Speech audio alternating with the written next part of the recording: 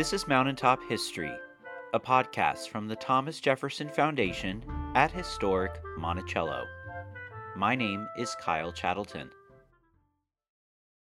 Today we're bringing back a recording from last Christmas, focusing on the manumission of Robert Hemings. For the enslaved people who labored for Thomas Jefferson, the end of the year was a time for settling debts and affairs.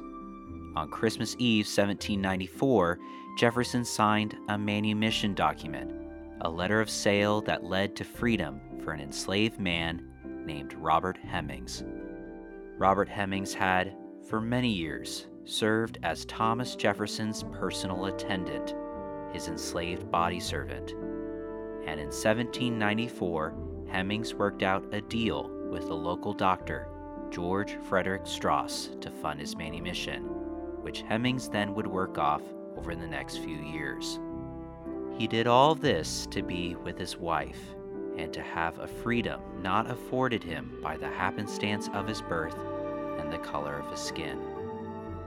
Now, while the circumstances of this manumission are not fully known to historians, it does seem that Thomas Jefferson was not entirely in favor of this manumission, that he believed Hemings had been, quote, debauched from him. For the enslaved community at Monticello, Christmas meant a great deal. It represented a complicated mix of labor, resistance, and spirituality. The Christian faith rang true with its hopeful message of deliverance and salvation.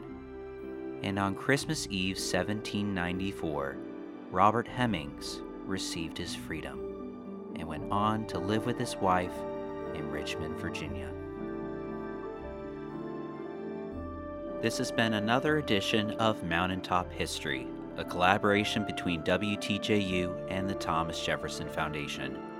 Mountaintop History is made possible in part by a major grant from the National Endowment for the Humanities.